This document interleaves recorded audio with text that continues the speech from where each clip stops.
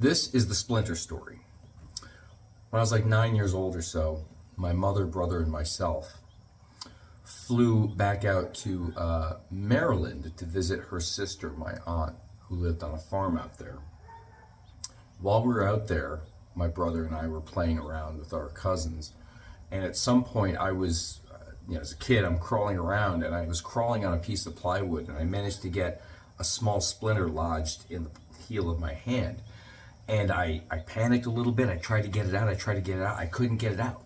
And so I hid this injury. I concealed it until we were on the plane home. And then I was sitting next to my mother, and I couldn't hide it from her anymore. She saw it, and she was upset with me. She's like, "Oh, what is this? Look at this. Look how bad this is." And she got a safety pin, and she fished out the offending splinter. And I remember her telling me, look at it, and squeezing it, and squeezing this like pea-sized ball of green pus out of my hand. And it was a little traumatic for me at the time to see this coming out of my hand. And I was like, ugh. And she was upset with me. And I remember this incident.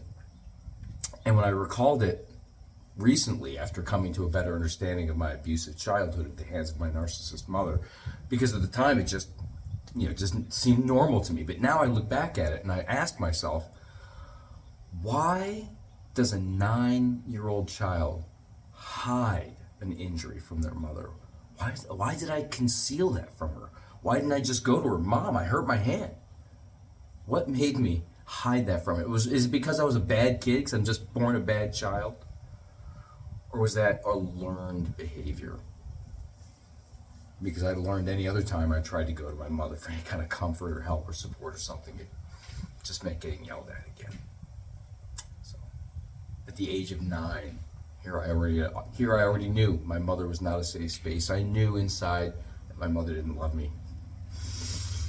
But that didn't stop me from spending the next 40 years or so of my life trying to convince myself otherwise. Because what a horrible thing to have to accept, right? That your mother really didn't love you after all. That's the Splinter Story.